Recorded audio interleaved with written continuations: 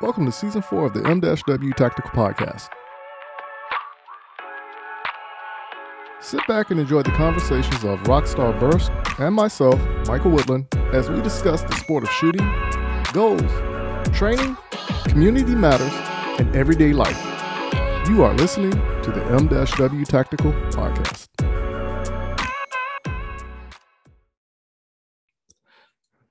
All right, good people. Once again, we're back at it. Another installation of the M-W Tactical Podcast. And just like always, I have to bring in the lovely, the beautiful, the one, the only Rockstar to the M-W Tactical Podcast. How's it going for you there, Rockstar? Pretty good. I'm a little hot and sweaty. I left the gym like 20 minutes ago, so What? Now you're gonna have people like hitting us up asking for video footage of what your workout is. I know. We did yoga. It was painful. I'm not a yoga master at all, but one of my girlfriends teaches a class, so I had to go support. I'm like, man, this is not my jam.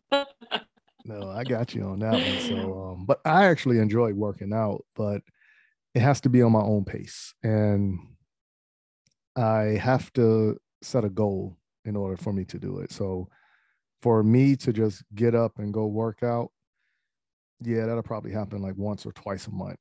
But if it's something going on, like there's an ultimate goal. So if I was doing any type of cage fighting, okay, I'm working up until that main fight.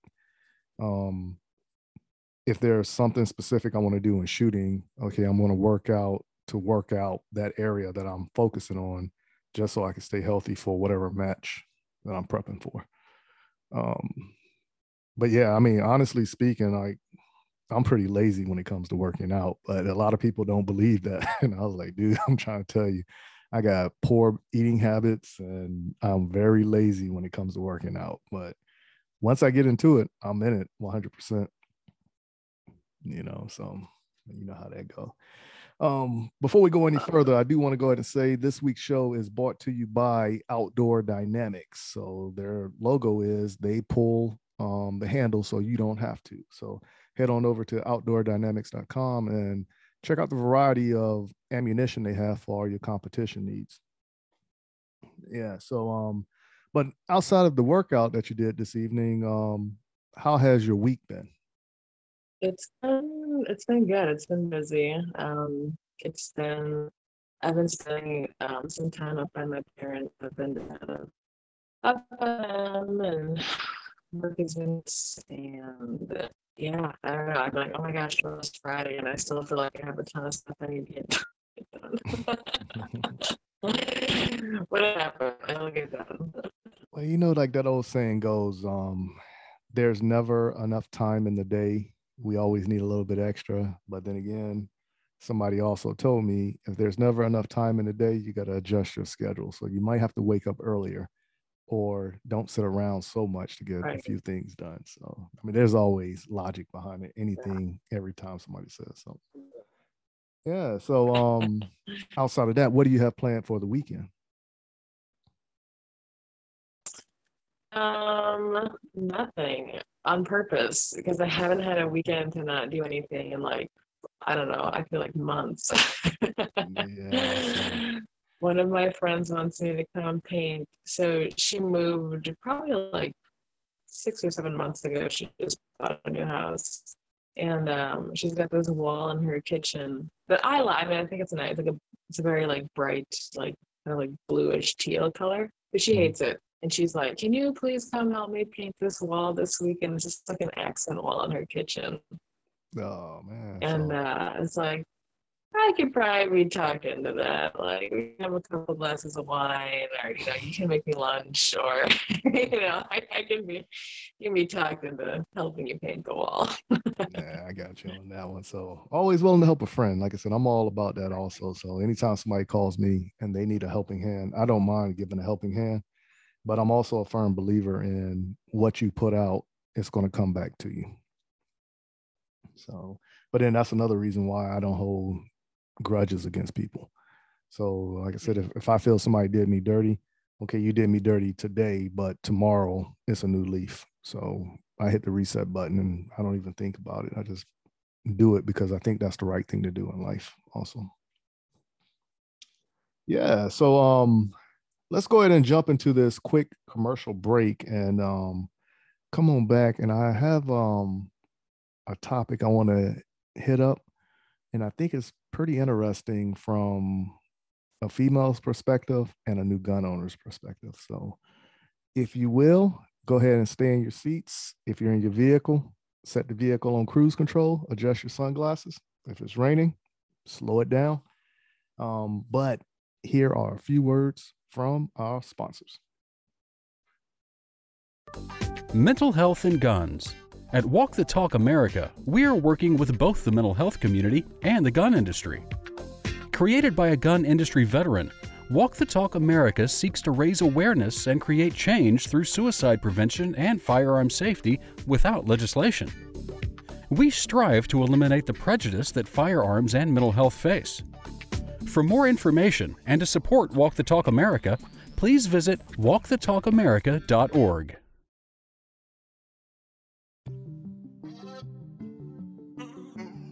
What's up, good people? Thank you for taking the time and listening to the M-W Tactical Podcast.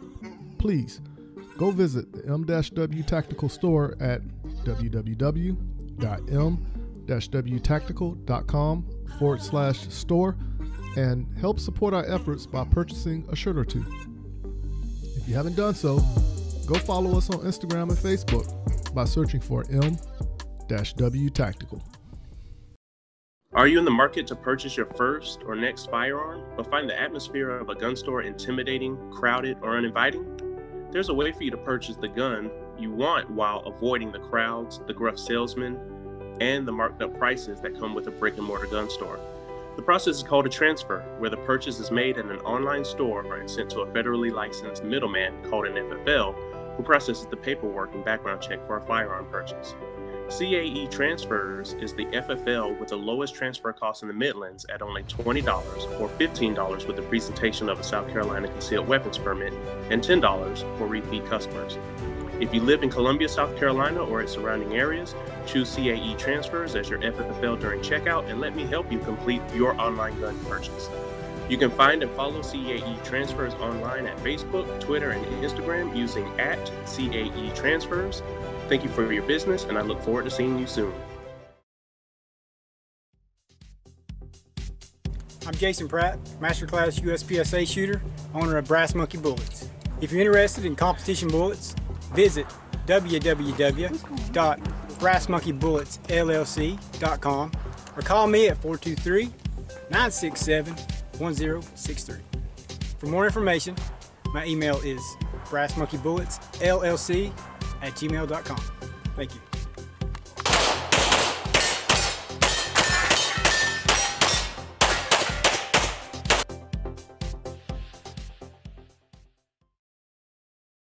JM4 Tactical has developed a state-of-the-art polymer holster that will quickly become your go-to holster. With high-quality Herman oak leather securely sewn to the interior of the molded outer bolt-ron shell, your draw becomes silent and no more scratches up and down your firearm. When seconds count, you can rest assured that you will have the upper hand when you need it most. Whether you carry open or concealed, the Relic holster is available in 4 different models, fitting over hundreds of different style guns. The new reliable, easy, light, individual carry holster by JM4 Tactical. Order your Relic today at jm4tactical.com.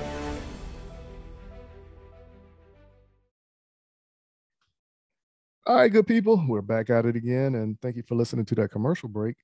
And as I always say, please pay the sponsors of the show a visit and let them know you heard about their products on the M-W Tactical Podcast. And if you're a supporter or you need some stuff for your competition needs or just your shooting needs in general, hit them up, tell them you heard it from us, and you never know what you might get in the mail extra for doing that. Yeah, so what I actually wanted to do was I wanted to go ahead and tackle a subject, 2 topics relating to firearms. So the first one I want to hit up, and this is something that's been beat up and chewed up over the course of years, but I just think because of last year with all the new firearm owners that are coming into play, that this is a topic that we can rehash and it will never get old, you know? So what can a new gun owner consider when they buy a new firearm? Like what kind of firearm should they get, or what There, all goes into yeah, it, or what should they have? yeah. So like whatever it is, you're getting a firearm, you're new to firearms, you know nothing about firearms. What firearm do you get and why?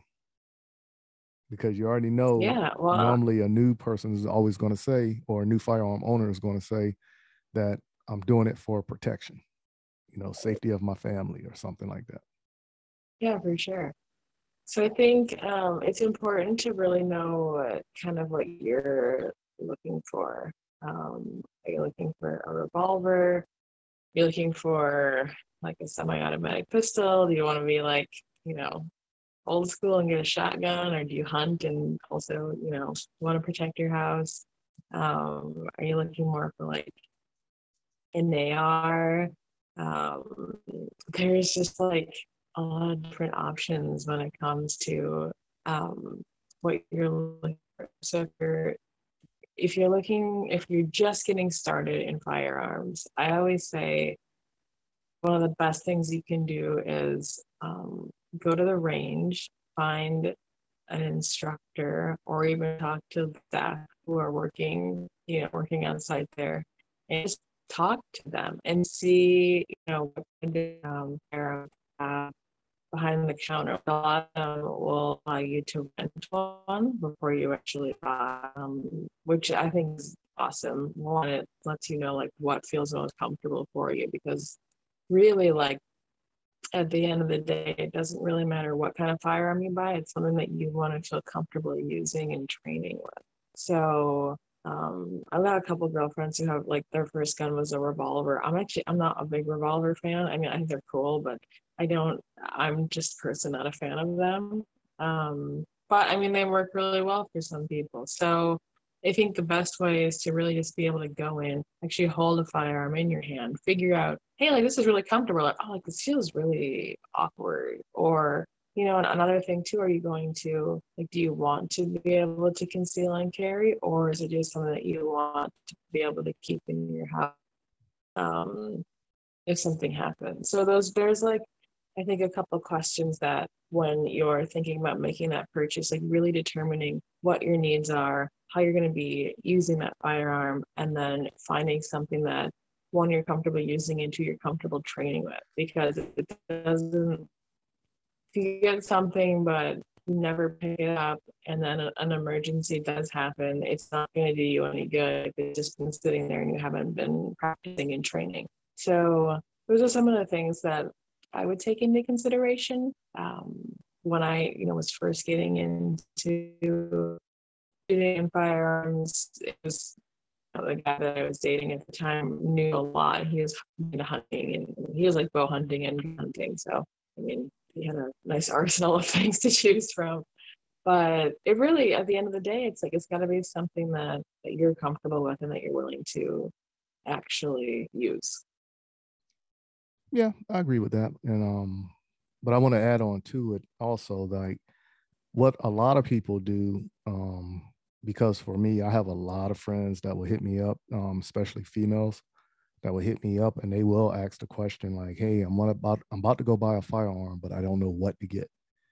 And more like a firearm is like a car, you know. So if you want the luxury items, you're going to pay a little bit more. But if you want that exotic and brand name, it's going to be a little bit more costly than something like the Kia Soul, you know. And sometimes when I do that analogy in relation, it makes more sense to them.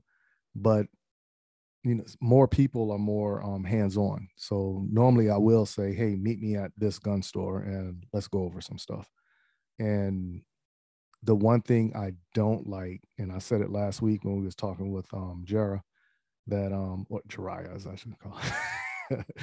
But the one thing I dislike the most when females going to the store is when the sales guy actually tries to sell the female the smallest firearm, you know. And every time I say that to a female, normally, because we hear it so much, people are already programmed to say that. Well, I want to get something small because I got small hands. And then once you actually prove that, hey, you can handle a full size better than you can that small firearm, now you see the light bulb comes on. More questions are generated. And then that's probably just enough to get that will going. And then next thing you know, they're immersed deeply into the sport of competition shooting, whether it's competition or just plinking on the weekend and just hashing out a skill.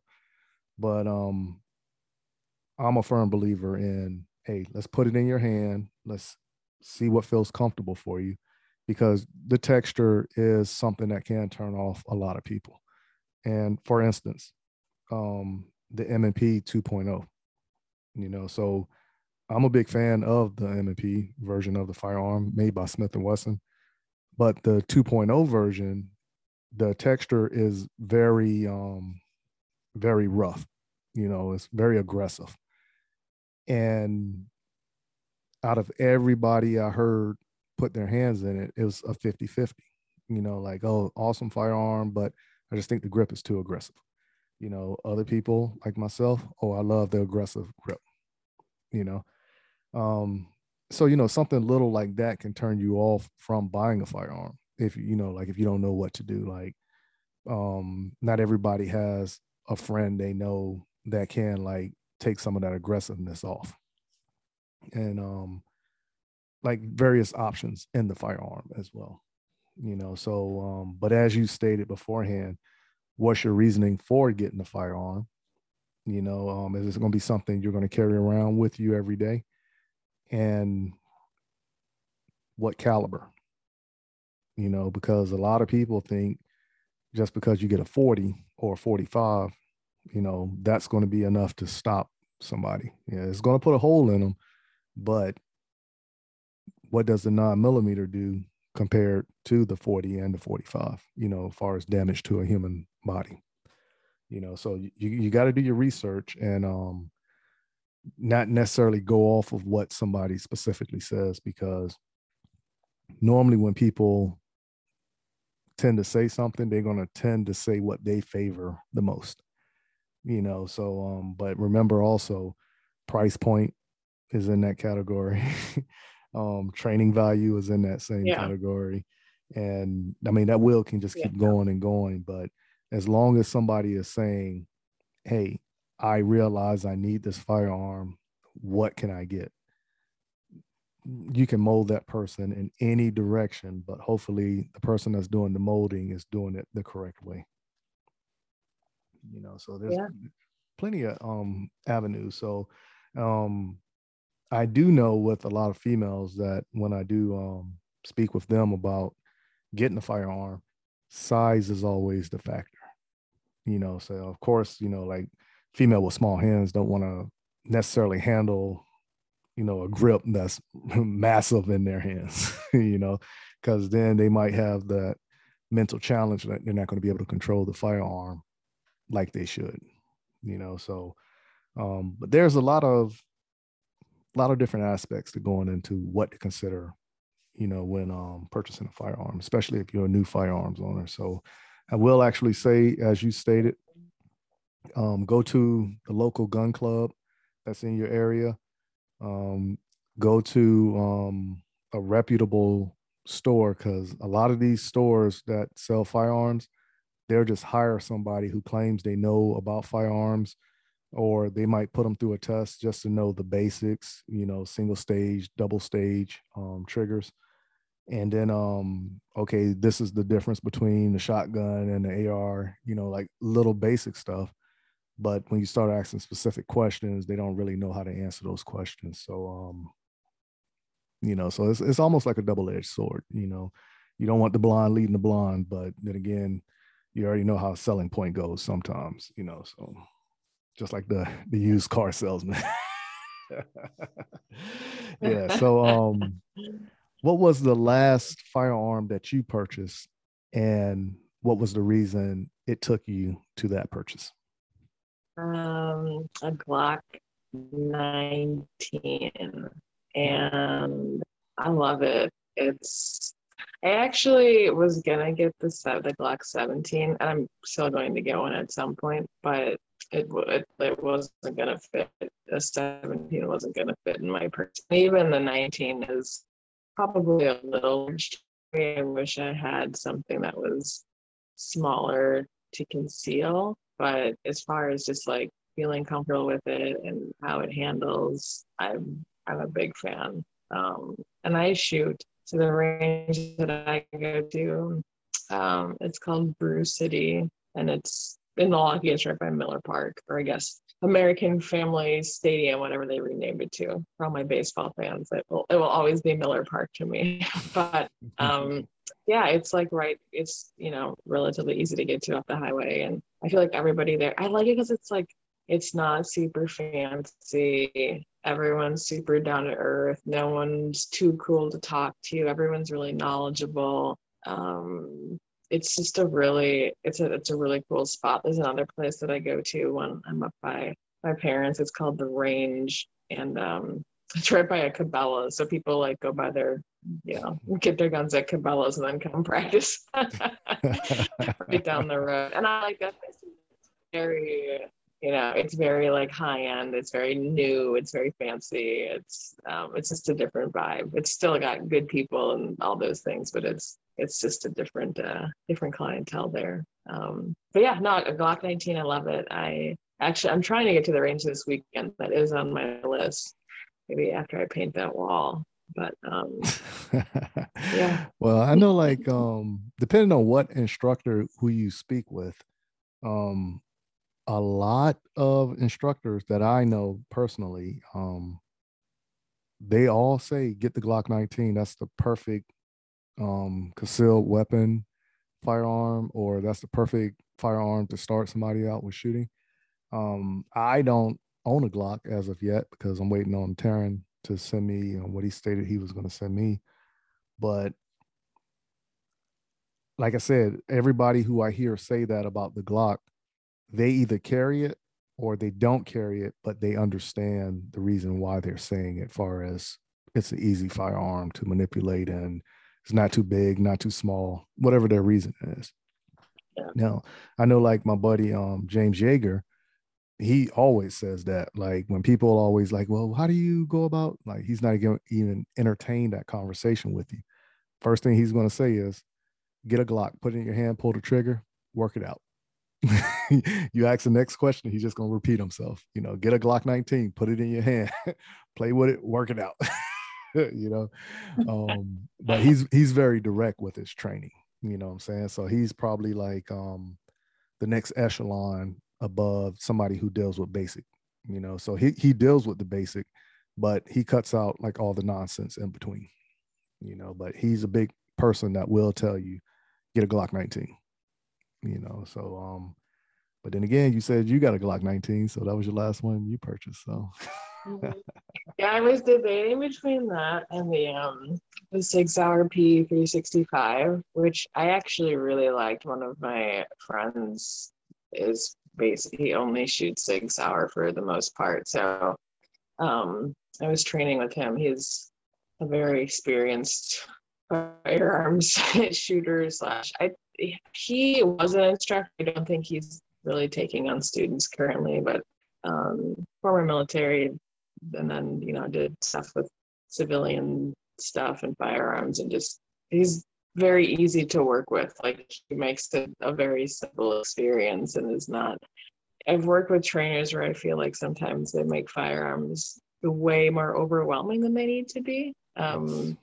For multiple reasons. I don't know. Yes. Sometimes it's just like the whole energy disconnect. But I was kind of on the fence between getting that, because after I trained with him, I'm like, I really like this gun. But I don't know. The Glock just sort of kept speaking to me. I was like, no, this is the one that I want to get. But I will definitely consider that down the road. I also really like the Hellcat. I've shot that several times. One of my girlfriends, that's her carry. gun, and it's a good size. It's fun to shoot. I would definitely consider adding that to the arsenal at some point.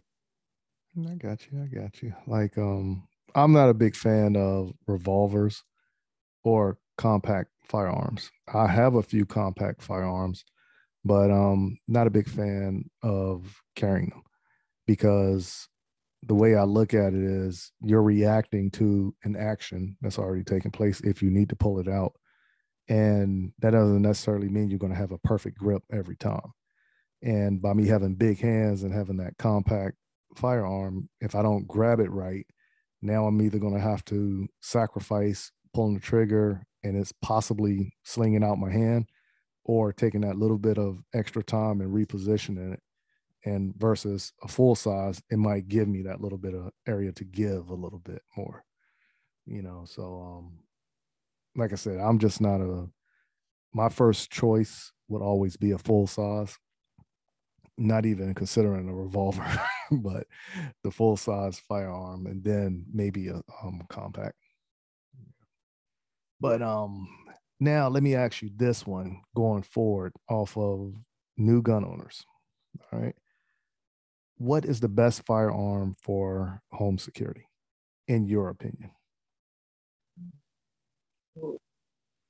It's tough. I had, several conversations about this, whether it's, is it the handgun that you keep by your bed? Is it an AR? If you're waking up in the dead of the night, probably the handgun by the side of your bed. I don't sleep with any rifles under my pillow. I guess I could start, but I currently don't. But if you have some time, like if it's like the zombie apocalypse and like stuff's really going down and you've set up a fort at your house, the AR is a great option for that. But if it's, I think, just the middle of the night and you have a break-in and stuff like that, you don't want to be scrambling around in the dark. So I just feel like the speed and simplicity, a handgun makes the most sense for simple home protection. Okay. I don't think it's a right, wrong, or best answer for that question. Now, earlier this morning, I had that same conversation with my buddy, DJ Composition, who lives up in Bryan Creek, Michigan, who actually owns Freedom Elevated also. So that's a training resource. If you live in the Michigan area, hit up Freedom Elevated.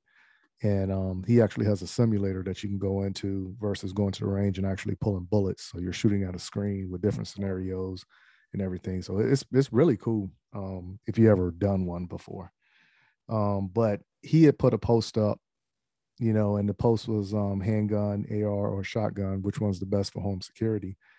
And a few people had answered, and I chimed in on a few people and like, okay, let me ask you this one from this perspective. And then he and I started chatting about it in that same conversation and text, not verbally. And my answer simply was, whatever you feel more comfortable with, and then you also got to look at it.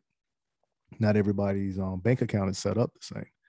So if I have a handgun and that's all I have, obviously that's going to be my best resource for home security. Right.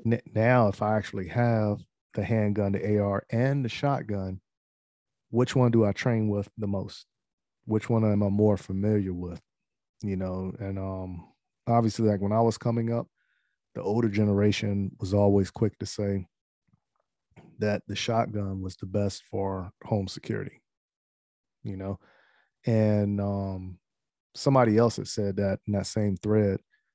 And I replied to them something along the lines of, okay, what kind of ammo are you having in that shotgun at that time? Because you did say the pattern can spray, right?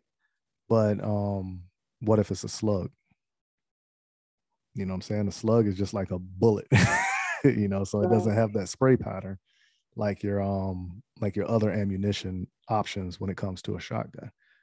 But now, if you're not as familiar with the shotgun as you are with the handgun or the AR-15, what sense does it make to get the shotgun and fumble around with it versus you're already knowledgeable and have more experience on the handgun or the AR-15? But then again, if you're using that scenario, what if the shotgun is the closest thing to you? By all means, you're going to grab the closest thing to you and you're going to run with it. Yeah. So, but we had like that conversation going back and forth, just opening up each other's mind, just expressing, what about this? And hey, have you thought about this? Or what about this from a training aspect? So I thought it was an interesting conversation, but I just wanted to get your insight on it, because when I threw the topics at you, you was like, well, what are you going to say? And I was like, you gotta wait. But for me, I'm a firm believer in what you say, because even like when I walk around my house, I have my firearm on me in concealed manner. But back in 2017, it was around December of 2017, people was breaking into houses in my area. And of course, somebody tried to break into my house, but luckily I was home when they knocked on the door. I opened the door, slammed the door in the person's face. And then they shot at me, and I returned fire with my AR-15 though. So, but I had handgun, shotgun, and AR-15. It's just when I opened up the safe, automatically I just went for the AR-15, But right. my mindset was different because I went back to my military way of thinking, whereas Sure. Obviously the first thing I did think of is the AR-15 is for, mid-range and further. And of course, that was being outside of the house. It didn't start inside the house. So it could have been different if it was inside the house. But like I said, you got to be put in that position to actually say, we can sit here all day, woulda, coulda, shoulda. But like I said, the first thing I grabbed was the AR-15. And like I said, it was to my advantage for that scenario to use the AR-15. Yeah. So but it was just one of those, do people actually think about it, or once again, are you just listening to people? Right. Because like even in competition shooting, a lot of times, and I had this conversation with who was I talking with? I can't remember who I was talking with when I said this, but the point was, when we were sitting there talking, as I expressed to them, a lot of times when people share the knowledge of what to do or how they do things, of course you're telling it from your perspective, right? But the way you move is not how I move, right? So my disadvantage when it comes to shooting is everybody who shares that knowledge is like 5'5" and shorter, but here I am 6'5" and I can't move like a small guy because I'm taller. The way I move my body is going to be totally different than, the short people that are doing the same sport. So it's the same thing when you look at it from a firearms perspective when it comes to protecting yourself. So you're not going to move like me. Your strength is not like my strength. Your knowledge is not like my knowledge, and vice versa. And the way you move is totally different than how I move. You know what I'm saying? So you got to move within the capabilities of what you have. And I think once people start to really understand that and stop trying to push people to what they would do or how they would say things and everything like that, now we have a broader spectrum within the understanding of, okay, this is what I have to do. Now I understand the importance of training and moving forward with that. Yeah. I think I was rambling a little bit too much on that one, but my bad. No, you made good points. I like them. Yeah. So, but let me ask you, if you had the perfect setup, and let's say your perfect setup will be the choices of your vehicle, your person, meaning how you would conceal carry, and home protection. But let's take the laws out of the picture. What would be your perfect setup? Well, I mean, I would just like turn the Jeep into a little tank. Okay. All right. um, and then I don't know. As far as like what I would carry, I would probably, yeah, if I could have anything I wanted, I would just like put a couple machine guns on the top of the Jeep and like take the first part of the top off and just have my setup Oh, wow. ready to rock and roll. Yeah, you went Mad Max with that one. See, I would keep it a little bit more simple. I would keep it a little bit more simple. So for my vehicle, of course, I wouldn't want to have firearms on top of it, because obviously when it's time to clean them, depending on your environment, if you're out west, close to the water, yeah, you can be going through some oil like crazy, lubrication. If you're Midwest and it's dusty, yeah, you can be cleaning a lot as well. But the same thing comes to out east also, depending on what season we in. You know what I'm saying? So for me, like I said, I would keep like the conceal aspect of things, but I think I would feel a little bit more comfortable if I had that backup firearm on me. So it could be some form of a rifle. As far as the perfect setup for the house, my personal opinion, okay, now I will have a firearm or two in each room of the house in different places, strategically placed if something does happen. So I can move, or wherever I'm at, if I don't have anything on me, I can grab it, but that's my perfect setup. But like I said, it's just not going over the top, but at the same time, trying to keep it within reason, whereas I don't want the like Girl Scouts to come to the house. Hey, we're selling cookies, but now they're intimidated because as soon as they get on my street, the guns on top of the house, start turning around looking at them. I don't want to go over the top like that, but like I said, I just want to keep it in perspective of what I know and how I think things will work in my best interest. Yeah. You can always get the person that will say, like, yeah, I have the security team around me at all times. Yeah, go big or go home. I'd have like Rottweilers. It'd be a whole thing. I'd probably like build a moat around my house. I've got it all figured out. That's it right there. So, but what would you give the firearm of the year? What would you say would be the best firearm for 2021? What? Oh man, I don't even know. Probably my Glock 19 because it's my favorite. That's my favorite. Yeah. It's not even the 2021 firearm, but it does what it does. It works well for me. Okay. And every like girls that take to the range with me, if they don't have a firearm, they've all really enjoyed shooting it. And I can't. So one of my girlfriends, she got, I don't even know what she got, but it's a very small gun. She basically got it because she's like, I want to be able to put it in my purse. And then the first time we went to the range, she's like, I hate this thing. Like it kicks super hard.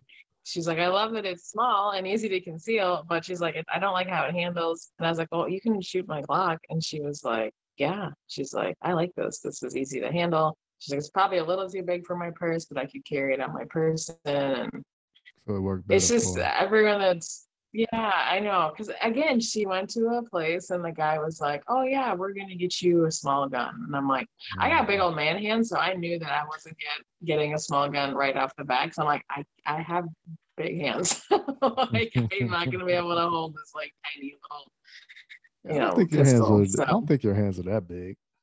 They're pretty big. I don't think they were that big. Like, in compared to like my height, you would think that I would be, and my feet too. I have big hands and big feet. I wear like a size 10.5 shoe, and I'm 5'6". Like I'm not tall. I'm like regular height, but I got big feet. Oh my goodness! Here we go. The debate has started. I know, right? That's awesome, right there. Yeah. So, but yeah, those are the talking points I wanted to hit up for this week. What to consider when buying a new firearm. And of course, if you know somebody who is considering buying a new firearm, ask them a few questions. Why they want the firearm, What's their reasoning for it, their intent, their use, and are they planning on training with it? That's probably one of the most important questions when it comes to anything with a firearm. And then even if you want to tackle the conversation and take it a little bit further, just ask them, okay, so what would be your best scenario for home security with a firearm? And of course, those who don't know, their reference might be a movie, but don't laugh at them because they don't know what they don't know. But at the same time, if they reference a movie, I mean, that's just a starting point for them. And then help them out, teach them the right way. You know what I'm saying? So, like I said, if anything, what we should do is pull everybody to the range and just get everybody re-familiar and just give talking points so we can all be on the same sheet of music when it comes to firearm safety. Be on the right path of things. All right. So anything else you want to tackle before we go ahead and take off for this next commercial break and prepare for the interview section that we have coming up? I'm trying to think. No, I feel like just in like headlines, I did see a story about in New York, the Supreme Court was potentially going to rule more in favor of the Second Amendment than the current legislation. So that's sort of encouraging. I feel like there's been. I'll have to find this. It just showed up on my headlines, and I was like, oh, I want to click on this, and I didn't have time to. But that's been on my radar. So say it all over again because it came across jumbled. I didn't hear what you said. Oh yeah. So on my head, I'm gonna actually see if I can find the article. But it was about in New York, they were talking about the concealed carry laws and potentially ruling more in favor of gun owners in the Second Amendment, and that the current laws might be, unconstitutional and or stricter than they should be. Mm-hmm. So I'm gonna see if I can find it real quick because it showed up. Yeah, here we go.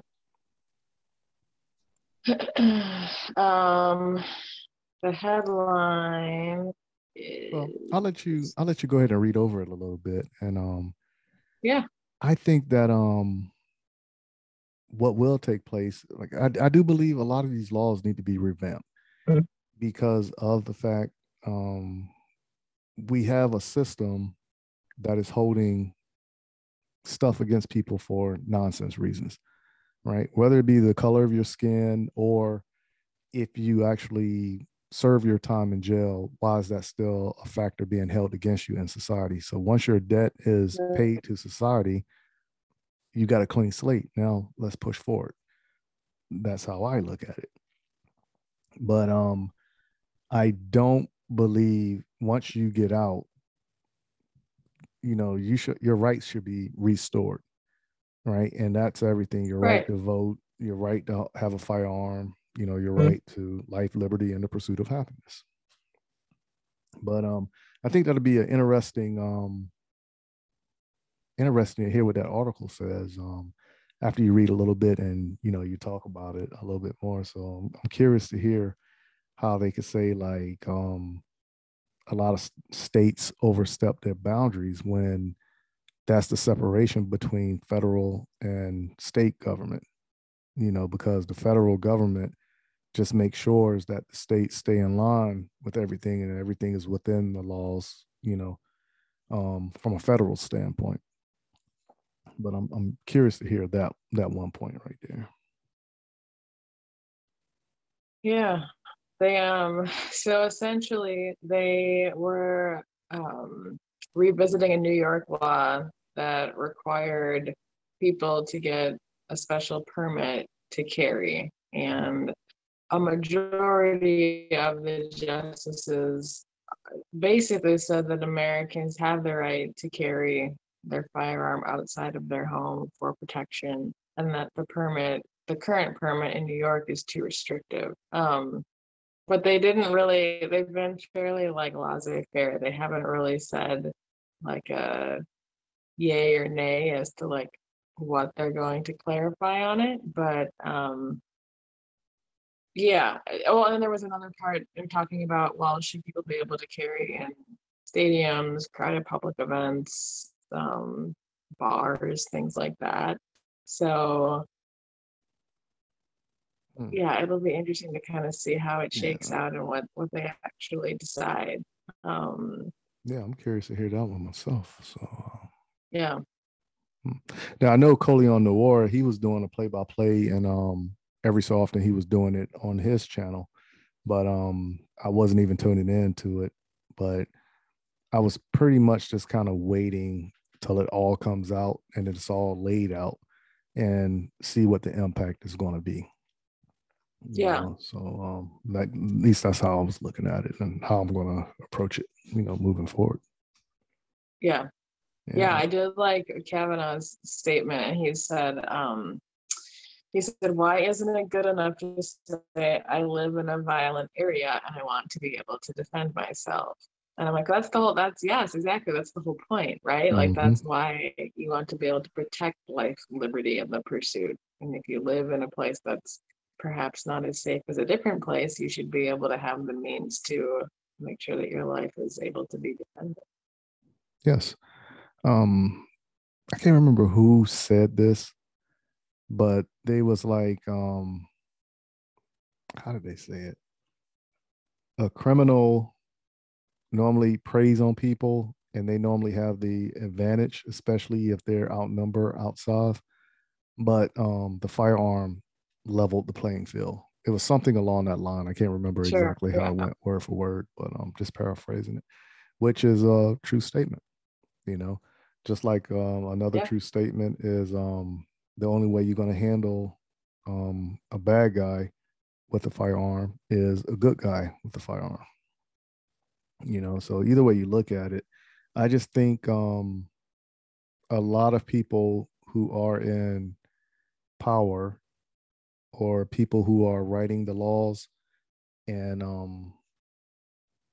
they're looking at it from the standpoint of where they are in society, what I'm saying? Because not everybody has the luxury of living in a gated community with the security guard driving around or you got the 3 to 5 man detail that's protecting you walking from point A to point B, so and I think there's a disconnect, with a lot of people who are lawmakers,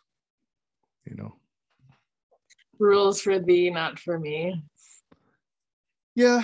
But I honestly believe though, it's easy for us to sit here and complain and say, oh, this is BS and why we're doing this, why we're doing that, when technically you should be the ones that's contacting these representatives that are voted into office and expressing your concerns. And if a group of people can actually sit down and voice that concern and paint that picture so that person can understand it, now they go before whoever they got to go before and, hey, the people in my area, this is what their concern is. And they can paint that same picture, what I'm saying, which can make it a lot better over the standpoint. But, if people don't get involved, this is what we have, that divided structure.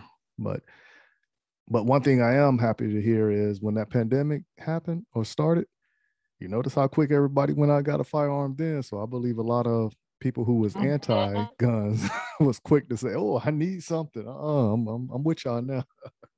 I'm a firm believer that took place. All right. So anything else you want to cover before we take off? No, that was just the last thing. I was like, oh yeah, I saw that article earlier and I wanted to bring it up, but that's pretty much it. Yeah, so if you will, stay on top of it, and then next week when we come back, let's re-hit that topic and see what decisions were made off of that decision that's taking place in the Supreme Court. Hopefully they'll be wrapped it up by then, but if not, I'm pretty sure some arguments and points will come out of that discussion that we can still talk about next week. Sounds good. All right. So moving forward, we're going to have an interview section with somebody who worked nationals, that if you follow USPSA, they worked the nationals match and also shot the nationals match. And this is the same person that kind of rescued me at the Georgia State match, because you remember I was having the ammo issues. And she actually gave me some of the ammos after she got DQ'd from that match, and firearm ran perfect. So it kind of saved me in the match, in a sense of speaking. So we're going to go ahead and talk with her. Her name is Candace. So after this commercial break, we're going to go ahead and bring her on and hear what she has to say about what's going on in USPSA, what she heard at nationals, and how did she perform at nationals as well. You know, so I think it's going to be an interesting conversation because she's pretty smart. She's pretty smart also. So, all right. So, if you will, if you want to go ahead and follow me, as we always say, you can follow me on Facebook and YouTube under M-W Tactical. And if you go to Twitter, Instagram, and TikTok, look up at M_W Tactical and look at the videos and all the information that we're sharing on those social media outlets. And if you would like to follow Rockstar, do so at Rockstar Burst, BERST, and that's on Instagram. It's where I'm most active. It's probably my favorite of the platforms that we have to interact on. So feel free to follow along or send me cool articles or, you know, things that might be interesting show topics that we can chat about here. So yeah, follow me on there.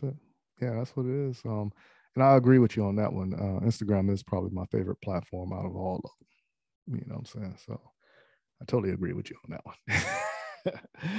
So if you will, good people, please stay in your seats, and here are a few words from our sponsors.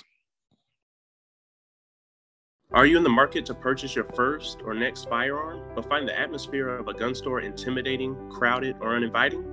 There's a way for you to purchase the gun you want while avoiding the crowds, the gruff salesmen, and the marked up prices that come with a brick and mortar gun store. The process is called a transfer, where the purchase is made in an online store and sent to a federally licensed middleman called an FFL, who processes the paperwork and background check for a firearm purchase. CAE Transfers is the FFL with the lowest transfer cost in the Midlands at only $20 or $15 with the presentation of a South Carolina concealed weapons permit and $10 for repeat customers. If you live in Columbia, South Carolina or its surrounding areas, choose CAE Transfers as your FFL during checkout and let me help you complete your online gun purchase. You can find and follow CAE Transfers online at Facebook, Twitter, and Instagram using @CAE Transfers. Thank you for your business, and I look forward to seeing you soon. Mental health and guns. At Walk the Talk America, we are working with both the mental health community and the gun industry. Created by a gun industry veteran, Walk the Talk America seeks to raise awareness and create change through suicide prevention and firearm safety without legislation. We strive to eliminate the prejudice that firearms and mental health face. For more information and to support Walk the Talk America, please visit walkthetalkamerica.org. Hey, this is Brian Conley at Hunters HD Gold.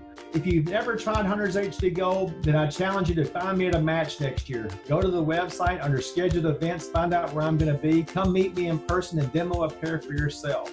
Find out why shooters across the United States are changing to Hunters HD Gold to get 43% more light to their eyes, better contrast, eyes that are not fatigued at the end of the day based on the colors that we use, and find out the real meaning of why they change so you don't have to. So check us out on our website, huntershdgold.com, and I look forward to seeing you at the range soon. JM4 Tactical has developed a state-of-the-art polymer holster that will quickly become your go-to holster. With high-quality Herman oak leather securely sewn to the interior of the molded outer Boltaron shell, your draw becomes silent and no more scratches up and down your firearm. When seconds count, you can rest assured that you will have the upper hand when you need it most.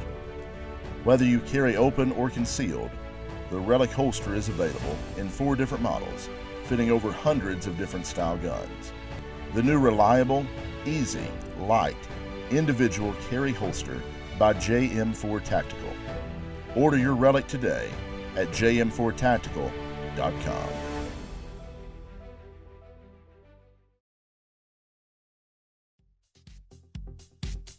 I'm Jason Pratt, Masterclass USPSA shooter, owner of Brass Monkey Bullets. If you're interested in competition bullets, visit www.brassmonkeybulletsllc.com or call me at 423-967-1063. For more information, my email is brassmonkeybulletsllc@gmail.com. Thank you.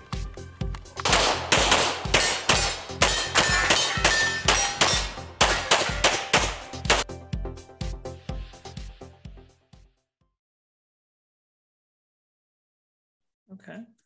All right, good people. We're back at it again, and thank you for sitting through that commercial break. And this is the interview segment. Now, before we move forward with the interview segment, I want to go ahead and give everybody an apology because Rockstar's bandwidth was low, and that's why she sounded like she was chopped up and going in and out, because she's at her parents' house, and her parents live way out in the country, and that's how she explained it to me. So, but we'll make it up. But hopefully you was able to follow through the conversation portion that we had.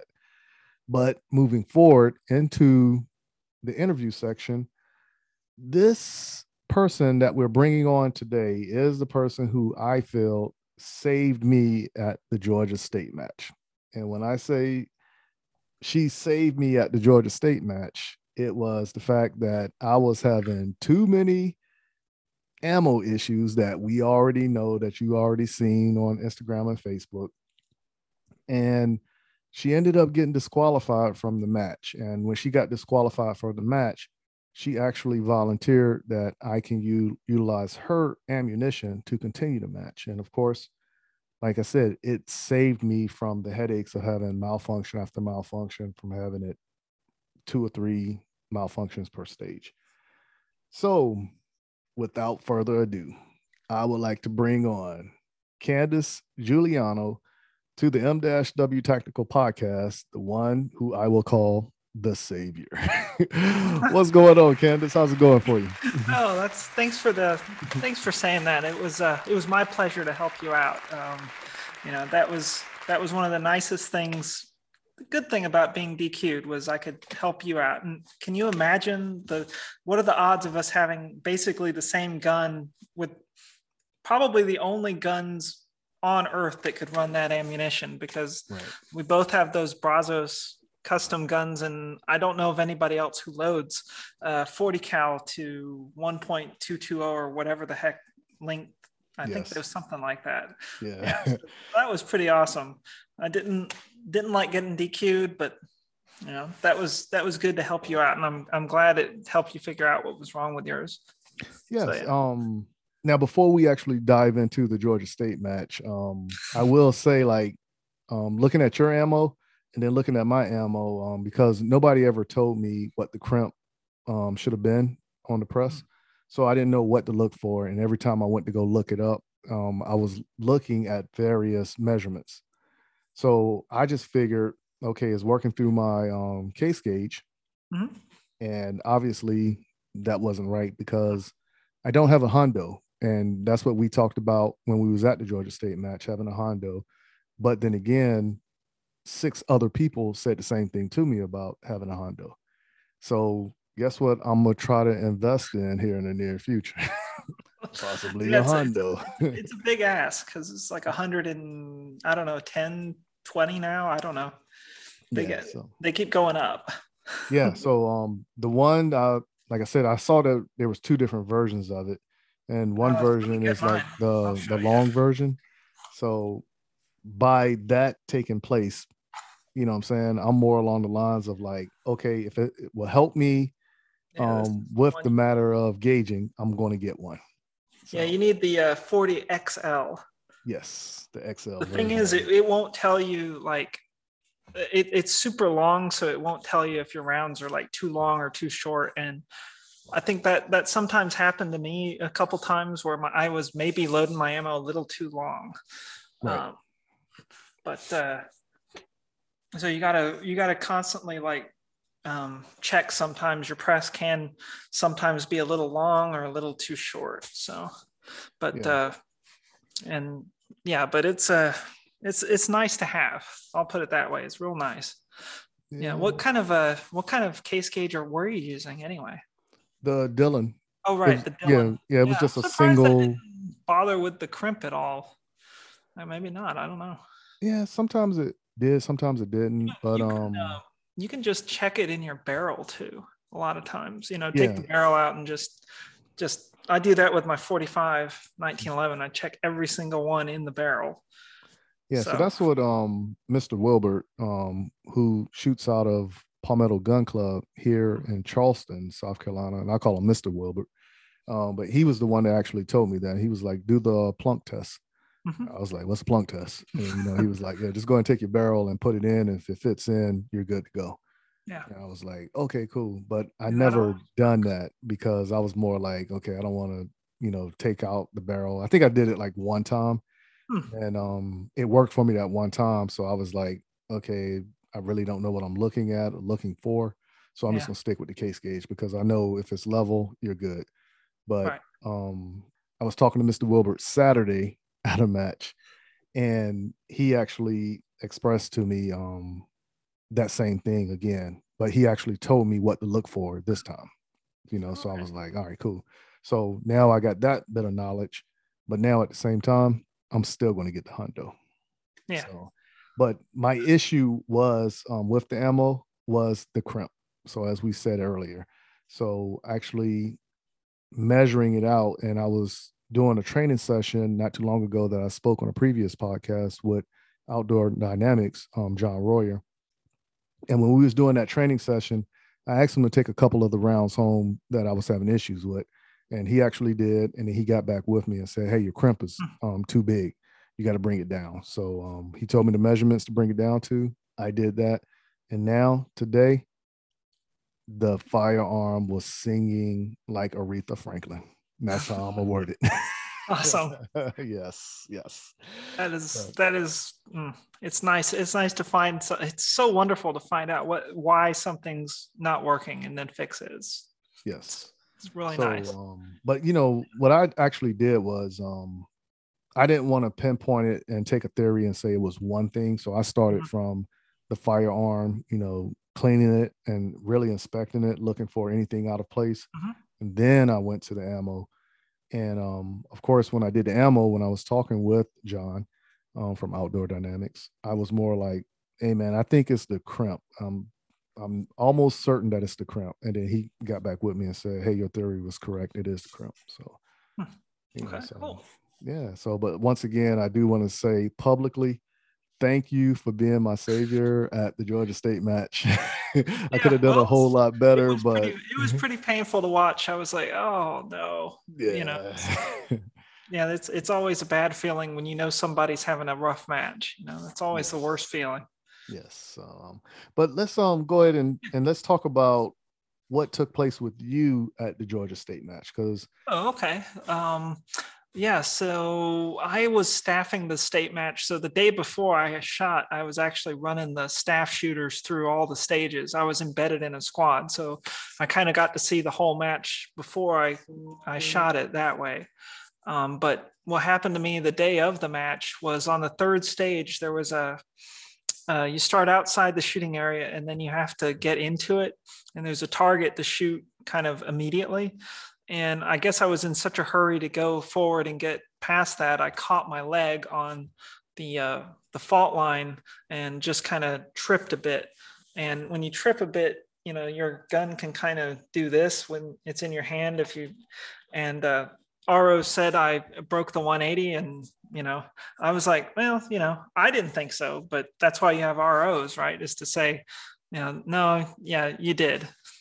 Yeah. But that was the end of my match with stage 3 for me. I don't remember what stage number that was. It was the one where you have to retreat a bunch of times. You have to go forward and retreat and forward and retreat and forward and retreat. I think that's stage 6 or something like that. Yeah. So when that actually took place, I was standing right behind you, and I was holding the camera videotaping. Well, thank you. Yeah. And then when it happened, and I was like, she's good, she's good. And then when you was trying to get up because you had fell to either one knee or two knees, and your left hand hit the ground, firearm didn't touch the ground. But I think when you was trying to use that momentum to rock back up, when that rocking motion, that's Ah, when you swept everyone. And then I was okay. like, okay, she got it, but let's see what the RO is gonna Yeah. say. Cause then It's I funny shut up because like after that. the moment it's really a funny video because like the moment when I trip, this uh this like 2 by or 4 by 4, whatever, there's some wood that gets like right in front of me at that moment. And it's really like, oh crap, I don't know, I don't see what exactly is happening. But that's a problem. I've been trying to work on the my footwork. It's caught up with me a few times, sort of, where I've tripped because I don't pick my feet up enough when I run around. I tend to drag them a lot. Right. And so thankfully, that's the only like level 2 major match DQ I've ever had, and hopefully that's the only one ever. But yeah, so that sucked because I really wanted to shoot the rest of that match. It looked pretty fun. Yeah. Like I said, actually, when it happened, I was more like, oh man, Yeah, now she's gonna leave, and that was the person who I was bouncing stage plans off of, and I know, different because I mean we knowledge were and shooting the everything. same guns, same division, Right. and not. I, yeah, so well, But then, like I said, when you decided to stay, so I was like, yeah, it was okay, nice to cool. stick Yeah, and then even so, like I said, we were still bouncing knowledge off about the different around. stages and what you can do within the stages. So I was very appreciative of that as well. And after, I want to say it was either the second stage or the third stage, when we were sitting there talking, that's when it clicked in my mind. I was like, man, she is very knowledgeable within the sport, because we was talking like the politics of USPSA and the shooting aspect, and I was like, man, she got a good grasp on this. So wow, she's Well, very it's intelligent. So been pretty heavily involved, basically ever since I joined, which was when was that? 7 years ago, mhm. I think now. According to USPSA website, I think 7 years. I can't believe it's been so long, but because I got involved in the politics because I wanted to go to the World Shoot, and at the time, USPSA was really thinking about not sending anybody to the World Shoot. They were thinking about not participating. Right. So that's what got me kind of involved in the in the politics of it. And I've just, I don't know, been involved in a few things where I get to, for whatever reason, get in trouble, or you talk to people pretty high up and then you start working matches and you see them all the time. So um, and since I worked every nationals this year for USPSA, I've seen like Troy and Jake and the board of directors like all the time. So I got a little bit of an idea what's going on, and it you know So um, now, with all that expertise that you have within USPSA and rubbing elbows with the higher echelons, mhm. have you ever considered running for a political office within USPSA? Maybe area director, but not USPSA president, because, well, I mean, first off, I don't think a woman could win, and probably I don't think I could do that job, in part because it's man, it's really tough. Like I'm a firm believer in whenever you do something over a course of time, Mhm, change can be positive. And mhm. even if change does come in and it's something that the majority doesn't agree with, it's always easier to revert from it. For But instance, like when I first joined the military, we mhm, wasn't having no optics on any of the firearm systems. mhm. And then I want to say I was in maybe 10 years or so. And, I'm at a squad leader position. And that was the first time I heard conversation about putting optics on a firearm within the military. And then before you know it, it slowly started integrating in. And now when you go onto a military installation, it's like the norm. You always see an optic in basic training on a firearm system, because I only did combat arms.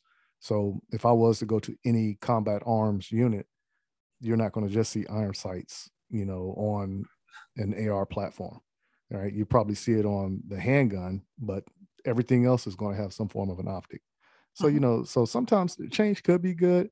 It could be uncomfortable at first because it's new and not what everybody's used to. But once you grow to it, it probably could make sense. But then again, like I said, if it's something that's unsafe and people don't agree with, I'm pretty sure it can be reverted, to it.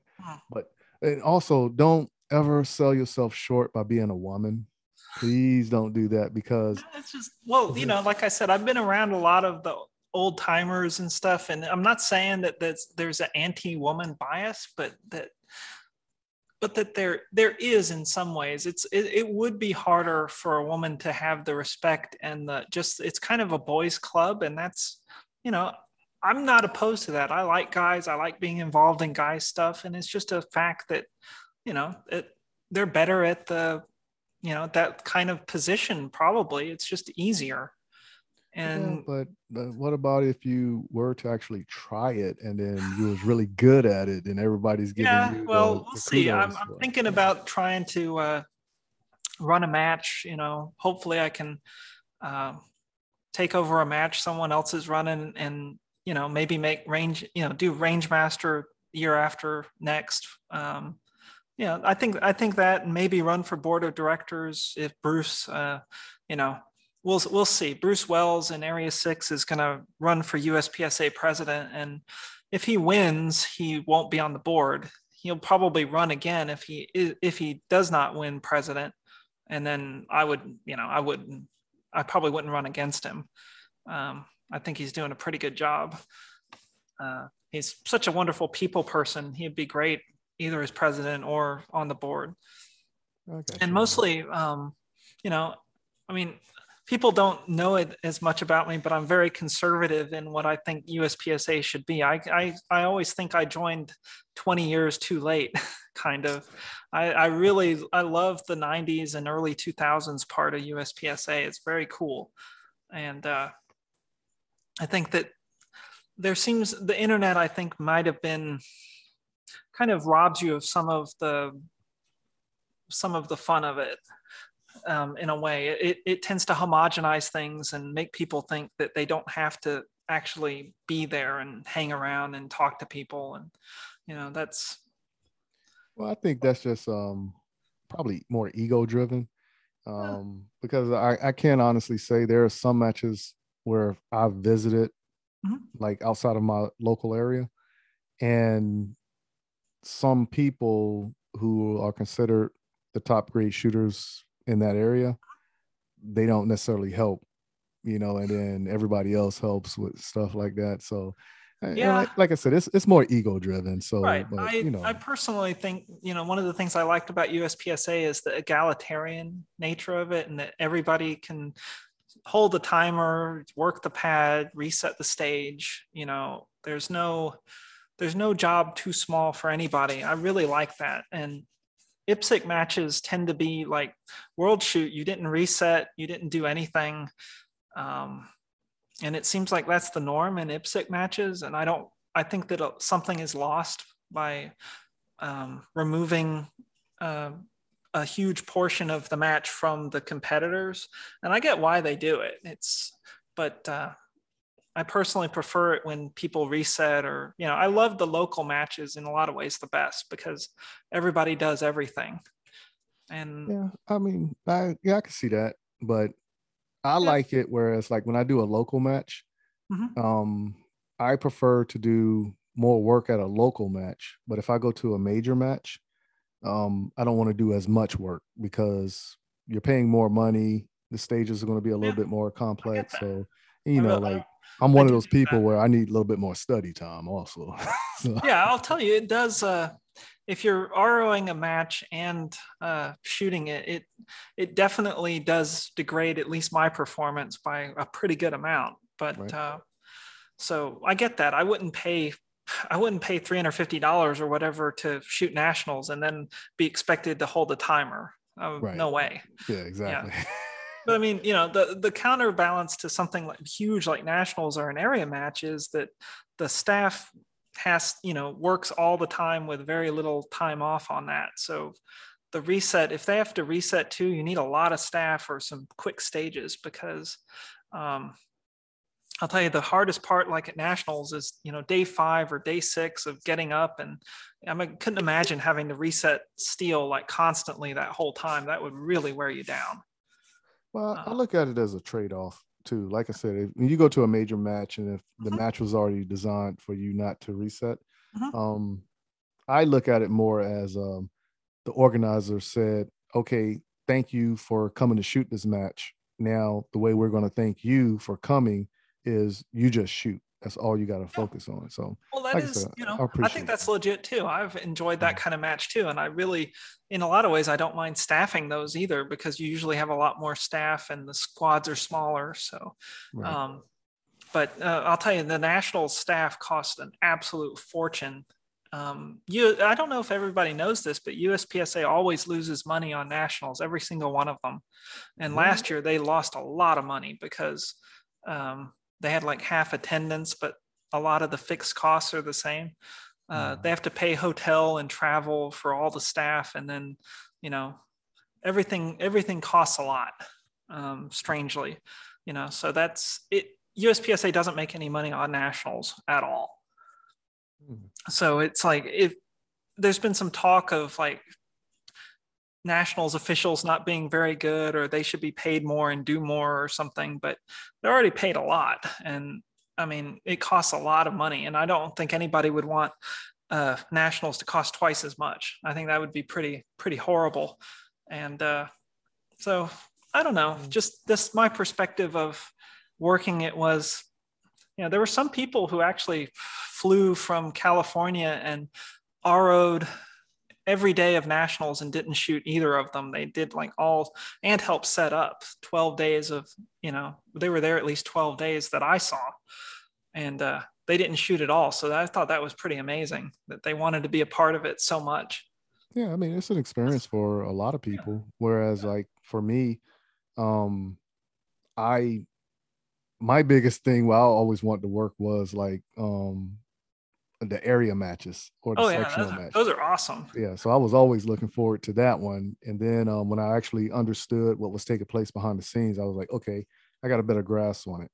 And then when you actually look at it from a planning perspective, you still get a better grasp of it also. So now I can understand what they're going through. So that's why, like, anytime I go to a match, I make it my point to say thank you to the staff, because I really am appreciative that they took the time to volunteer, to do that. So, but now outside of all the admin stuff with nationals, I was sitting at home because when we was talking at the Georgia match, I thought I had a spot at nationals when I signed up. Yeah, but what actually ended up taking place was when I was talking to my buddy and I was like, well, let me go back and look and see what squad I was supposed to be on. And then I noticed that I was on the reserve list, and I was oh man, I didn't get there in time. Like, okay, cool. So right then and there, I had already made a determination that I wasn't going to go because of the fact I didn't want to jump through loops at the last minute. Now, I could have done it, but I was just like, it wouldn't have been worth it because now I would have been rushing to get down there, and it, I thought it was going to be too much. So I was like, okay, maybe next year, not this year. You should have sent me a message. I could have told you the skinny, which was, if you want to go to nationals, book your tickets. There's always room. If you're not picky about your schedule or who you shoot with, Jake always hates that I tell anybody this because he's like, no, don't tell anybody they can show up. But there's always a spot for somebody who wants to show up and shoot. I've never heard of anybody being turned away. There were plenty of people, plenty of squads I know in the Carry Optics Nationals or PCC Carry Optics, we had a couple ghost squads with nobody on them, and there were a lot of squads in the race gun that were a little short. So there's plenty of room. Oh yeah. So, but like I said, maybe next year, I might go ahead and And you need to become better friends with your section coordinator or somebody to get a slot, man. Oh, like everybody around this area is well connected, but and it's like I said, like when you talk to the different clubs, they'll tell you straight up, like, okay, I only got 2 slots in this division. I got 3 slots in this division. I only got 1 in that one. So, and then I know, like at my home club, what they do is they base it off of attendance. So, like the more matches you go to, or the more matches that you win, you have a better chance at getting that slot for national. So they actually have a very fair process of how they select the people. It just isn't okay, we want this person to go. Right? Okay. It's a fair process, and it's more to it than just showing up and shooting a match. It's a little bit more to it. Like when I actually heard everything, I was actually impressed with, but that's just my home club. I can't speak. Yeah, that sounds pretty good. Yeah, but the person that's running my home club, the USPSA, Linda Chico, she's been doing it for like years on top of years. Yeah. So her system is solidified. So there is no knocking her system when it comes to how that selection process comes forth. But now, how did you actually shoot at the nationals? Well, I'll tell you, the Carry Optics Nationals, I shot that one first. I shot a Glock, and it was working fine in practice, right? And then at the match, I had all kinds of malfunctions. And I think the reason was that I was using ammo that just barely made power factor, because I was chronoed it like at 145 or something. And I was like, oh, that's too much, like my practice ammo. And so I just bumped it down by 2/10 of a grain and just assumed everything would be okay. Well, that's not a good plan. Now, this was for Carry Optics? Or? Yeah, Carry Optics for the Glock. Oh, wow. Okay. The problem was, I think when it was fully loaded, the magazine had so much pressure on the slide that it would short stroke on the first round or two. So almost all my problems were some first round kind of problem. I need to put the video together and post it, but like the stage you had to hold a ammo can while you shot. Yeah, I cleared a jam one-handed with holding the can and on the very first shot. So I had a bunch of mouths, and I'll tell you, that was my third, I think, Carry Optics match was nationals with it. And that wasn't really enough practice. So static targets, I did kind of okay, but like movers, I was completely lost. But it was, all that being said, and I did have to go to 6 rounds instead of the usual 3 at chrono just to make minor. So yeah, don't do that. Well, you should have ordered your bullets from Outdoor Dynamics and got the Librarians for the Glock. I should have just kept with my hot load that worked fine and didn't feel like too much recoil anyway. Yeah, I got you. Because I had a Glock 34 with a frame weight light on it. Basically, it's just a Chinese knockoff Surefire with some weights in it to make it even heavier, some heavier batteries. But the real problem was I just wasn't practiced enough. But I'll tell you, Carry Optics is so cool. I bought a Beretta defensive to do better at the next nationals, because the Glock, I couldn't handle the trigger. It's not that it's too light or anything. It's just the trigger is so long and so creepy and and it's hard to hold on to for me. It's very slick. Right. So I just wanted a steel gun again. So I got one of those. So now, it was fun. What's your favorite division to shoot in USPSA? Limited. Okay, cool. Yeah. So limited's awesome. Maybe next year open, but we'll see, because opens like limited only even more.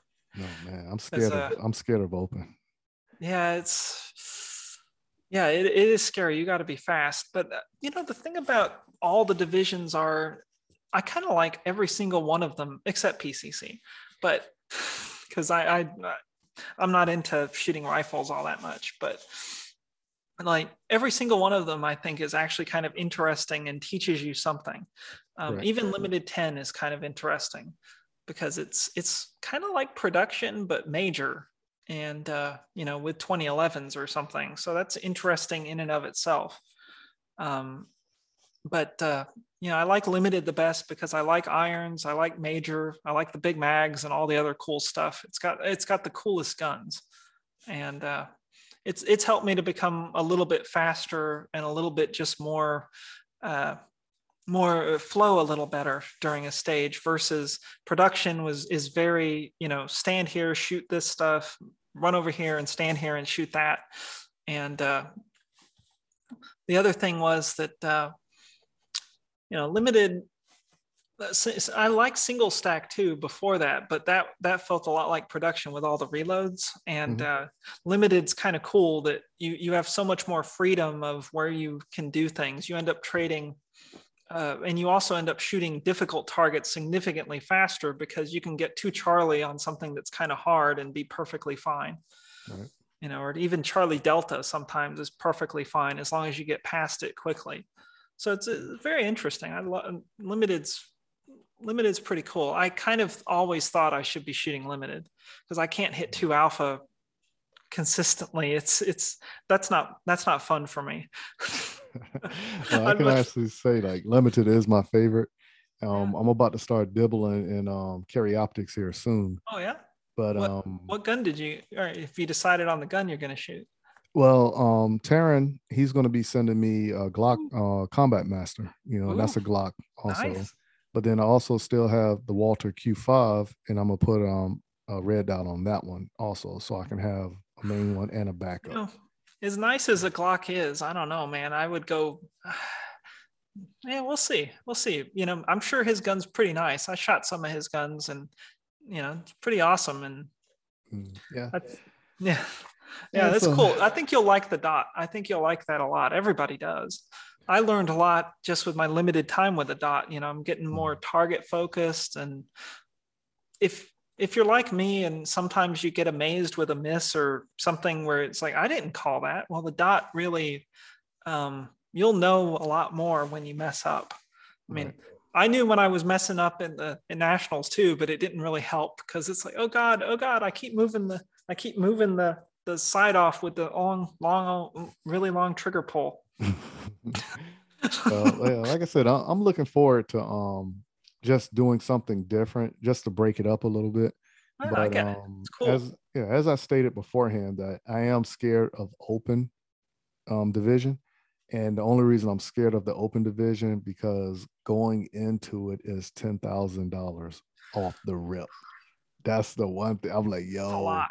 Yeah, it is a lot. And then everything else after that, it's going to be a little costly also. So, I'll tell you, that is, that's open's not for poors. Yes, exactly. Oh, my friend Russell broke 2 of his checkmates on our squad, one after the other. Ooh.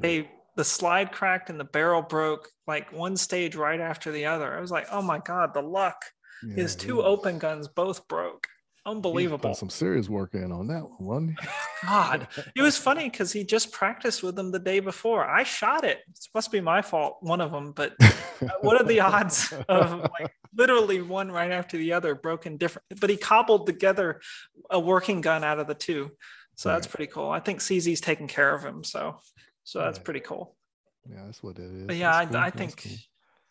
Oh man, open. The other problem with open too, man, is there's so many options and you don't know what you don't know about. Right. Do you want it heavy, long, short? Who makes it? What grip? All these questions. Do you want to? I guess you'll shoot 9 major because that's cheaper. So. Yeah. I'm starting to look, and it's kind of scary. Yeah, well, when you get yours, I'm gonna be like, yo, let me run that right quick.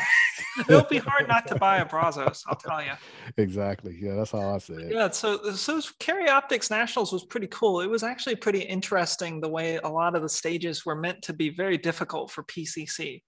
I worked a stage with the low port, I think stage 12, And that was meant to mess up PCC people because they wanted to brace their gun, on the port, and they'd get penalties for that. And then the one hand stage with the ammo can was meant to be difficult for PCC, and it felt, a little bit like the let's mess with PCC nationals. But the open and limited nationals was, I thought, a little bit more fun. The stages were opened up a little more, and they moved some stuff around, but that was just awesome. It's the cool guns only nationals, basically. It's really cool seeing squads of nothing but limited and open.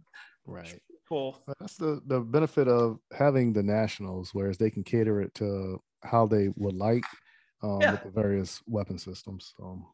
Like I said, I enjoy it because, like I said, I did enjoy the fact that USPSA did do a live feed this year, and that's when I hit you up and I was like, man, you working this match too? You're like, man, Yeah. So, yeah, I was fortunate that they were all at Talladega, so that's only an hour and change away from where I live, so it was real easy to go to. Right. So now, how was that experience being at Talladega? Because did they do anything special by it being at a new location versus? Well, they had nationals there last year. A couple of them. They had Low Cap and the 2-gun, I think, were there last year. So it's not new, but I shoot a local match there every month. Basically. But did you work the nationals that was there last year? Yeah, I worked both of those. Yeah. Oh, okay.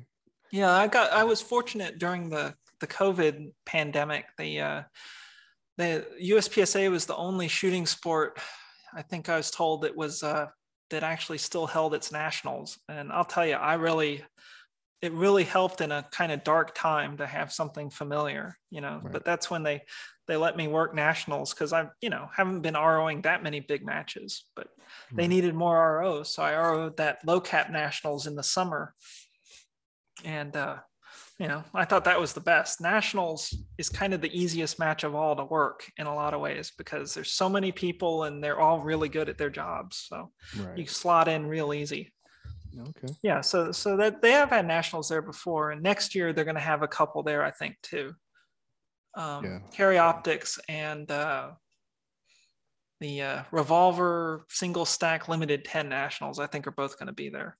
Was there another one? I don't think so. I think there's only 4 next year, and the others are going to be in Colorado. Gotcha. All right. So this next section is what I call quick fire. All right. So quick fire is I ask you a series of questions and you just try to answer them as fast as you can and just give me whatever you think. So there's no right or wrong answer to this. All right. So you ready? Yeah, sure. Go. All right. So the first question is loyalty or respect?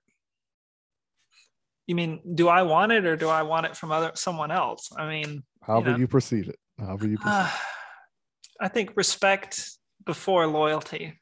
That if I don't know, they seem kind of almost very similar to me. Hopefully, right? Hopefully, but I'd say in the end, respect probably matters more. Okay. Full size or compact? Full size. Always go big or go home. Handgun or AR? Oh, handgun. That's what got me into it. The magic, you got this thing in your hand and, you can make stuff happen a long way off. Yeah. Okay. Tactical training or competition? Competition for me, because I don't have enough resources. I'd love to do both. Okay. One in the chamber or not? Oh, one in the chamber for sure. Iron sights or red dot? Oof. Irons. Smith & Wesson or Glock? Smith & Wesson, man. Okay. Open carry or concealed carry? Concealed. Stock sights or fiber optic sights? Ooh, I like the fiber. Yeah. Okay. Over the ear or in the ear protection? Oh, why not both? But in the ear, yeah. Okay. Safety or no safety? Safety. Love 1911s. Flashlight on the firearm or no flashlight on the firearm? No flashlight. It's too big. Okay. Too big for concealed. You end up with this huge thing. Indoor or outdoor range? Outdoor. First time I shot at an indoor range was my very first time. It was in a concrete thing and I cried. Oh man, it's just so loud and I couldn't take it. Rain or extreme hot? Extreme hot. Everyone gets dumb in the rain and things get weird. Yeah. And pasting targets is really horrible. All right. Jesse Harrelson or Julie Galop?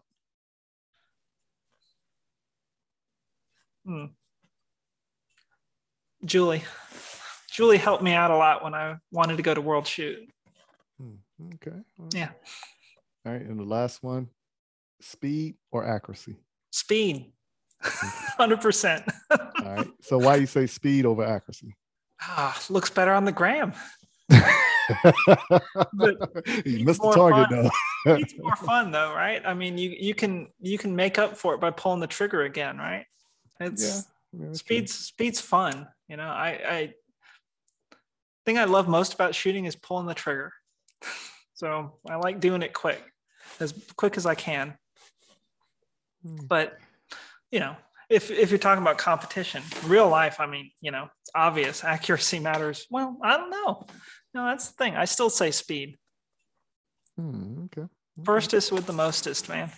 Yeah. So like I said, there's no right or wrong answer on that one. So those are pretty good questions. Those are very make me think, both sides have something to say for them. Yeah, exactly. All right. So once again, I do want to thank you for coming on to the M-W Tactical Podcast. My pleasure. And like I said, we definitely want to bring you back on a future show. But then also we need to link up outside of a major match and shoot like a local match and do the same thing that we did for 2.5 stages at the Georgia match. All right. Not enough. Yeah. So come on down here and we'll see how it goes. There's a couple good ones in Georgia, and then Alabama's got a few good matches. Those are really cool. Yeah, we'll definitely talk after the recording and see what y'all schedule's like and see what we can work out and make it happen. All right. So now if the good people want to actually get in contact with you or follow you on social media, if you do anything on social media, how can they do so? Let's see. Well, I'm on Facebook, Candace Giuliano, pretty easy to find there. I haven't been doing as much on YouTube as I used to, but I started putting up some match videos again. That channel name is just Candace J Productions. So pretty simple. I stopped doing Instagram because I don't know, it felt like too much work. So yeah, those are the two main things I'm involved on. So, okay. Yeah. There you have it right there. So go give her a follow, go check out her videos. And I will actually say, do not sleep on her for being a shooter because she's a female. Right? She is actually very talented with the firearm. Right. So if you don't believe me, please go check out her videos and find out for yourself. So once again, Candace, I do want to thank you for coming on to the M-W Tactical Podcast. And like I said, my pleasure. Thanks for having me. Yeah, no problem. You're more than welcome to come back anytime you like. And like I said, we will be linking up at a future match here shortly. All right. Okay. So, but if everybody will, please stay in your seats. And here are a few words from our sponsors. Are you in the market to purchase your first or next firearm, but find the atmosphere of a gun store intimidating, crowded, or uninviting? There's a way for you to purchase the gun you want while avoiding the crowds, the gruff salesmen, and the marked up prices that come with a brick and mortar gun store. The process is called a transfer, where the purchase is made at an online store and sent to a federally licensed middleman called an FFL, who processes the paperwork and background check for a firearm purchase. CAE Transfers is the FFL with the lowest transfer cost in the Midlands at only $20 or $15 with the presentation of a South Carolina concealed weapons permit and $10 for repeat customers. If you live in Columbia, South Carolina or its surrounding areas, choose CAE Transfers as your FFL during checkout and let me help you complete your online gun purchase. You can find and follow CAE Transfers online at Facebook, Twitter, and Instagram using @CAE Transfers. Thank you for your business, and I look forward to seeing you soon. Hey, this is Brian Conley at Hunters HD Gold. If you've never tried Hunters HD Gold, then I challenge you to find me at a match next year. Go to the website under scheduled events, find out where I'm going to be. Come meet me in person and demo a pair for yourself. Find out why shooters across the United States are changing to Hunters HD Gold to get 43% more light to their eyes, better contrast, eyes that are not fatigued at the end of the day based on the colors that we use, and find out the real meaning of why they change so you don't have to. So check us out on our website, huntershdgold.com, and I look forward to seeing you at the range soon. JM4 Tactical has developed a state-of-the-art polymer holster that will quickly become your go-to holster. With high-quality Herman oak leather securely sewn to the interior of the molded outer Boltaron shell, your draw becomes silent and no more scratches up and down your firearm. When seconds count, you can rest assured that you will have the upper hand when you need it most. Whether you carry open or concealed, the Relic holster is available in 4 different models, fitting over hundreds of different style guns. The new reliable, easy, light, individual carry holster by JM4 Tactical. Order your Relic today at jm4tactical.com.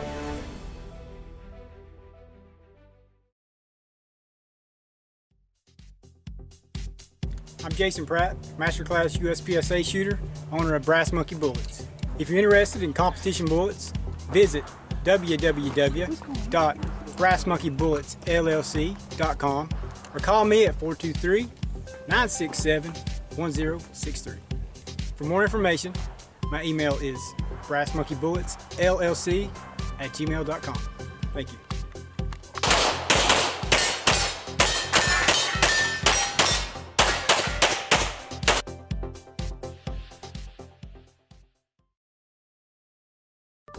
Mental health and guns. At Walk the Talk America, we are working with both the mental health community and the gun industry. Created by a gun industry veteran, Walk the Talk America seeks to raise awareness and create change through suicide prevention and firearm safety without legislation. We strive to eliminate the prejudice that firearms and mental health face. For more information and to support Walk the Talk America, please visit walkthetalkamerica.org. Thank you for taking the time to hang out with us on the M-W Tactical Podcast. Remember, a new podcast comes out every Tuesday. If you can't wait for Tuesday, go listen to past episodes to catch up on what you missed. Make sure you visit www.m-wtactical.com and see what all is offered on the site, where you can even purchase M-W Tactical apparel. But please, go to our Facebook and Instagram page and follow us on our journey in the sport of competition shooting in the realm of the 2A community. Until next week, keep shooting, keep practicing, and have fun.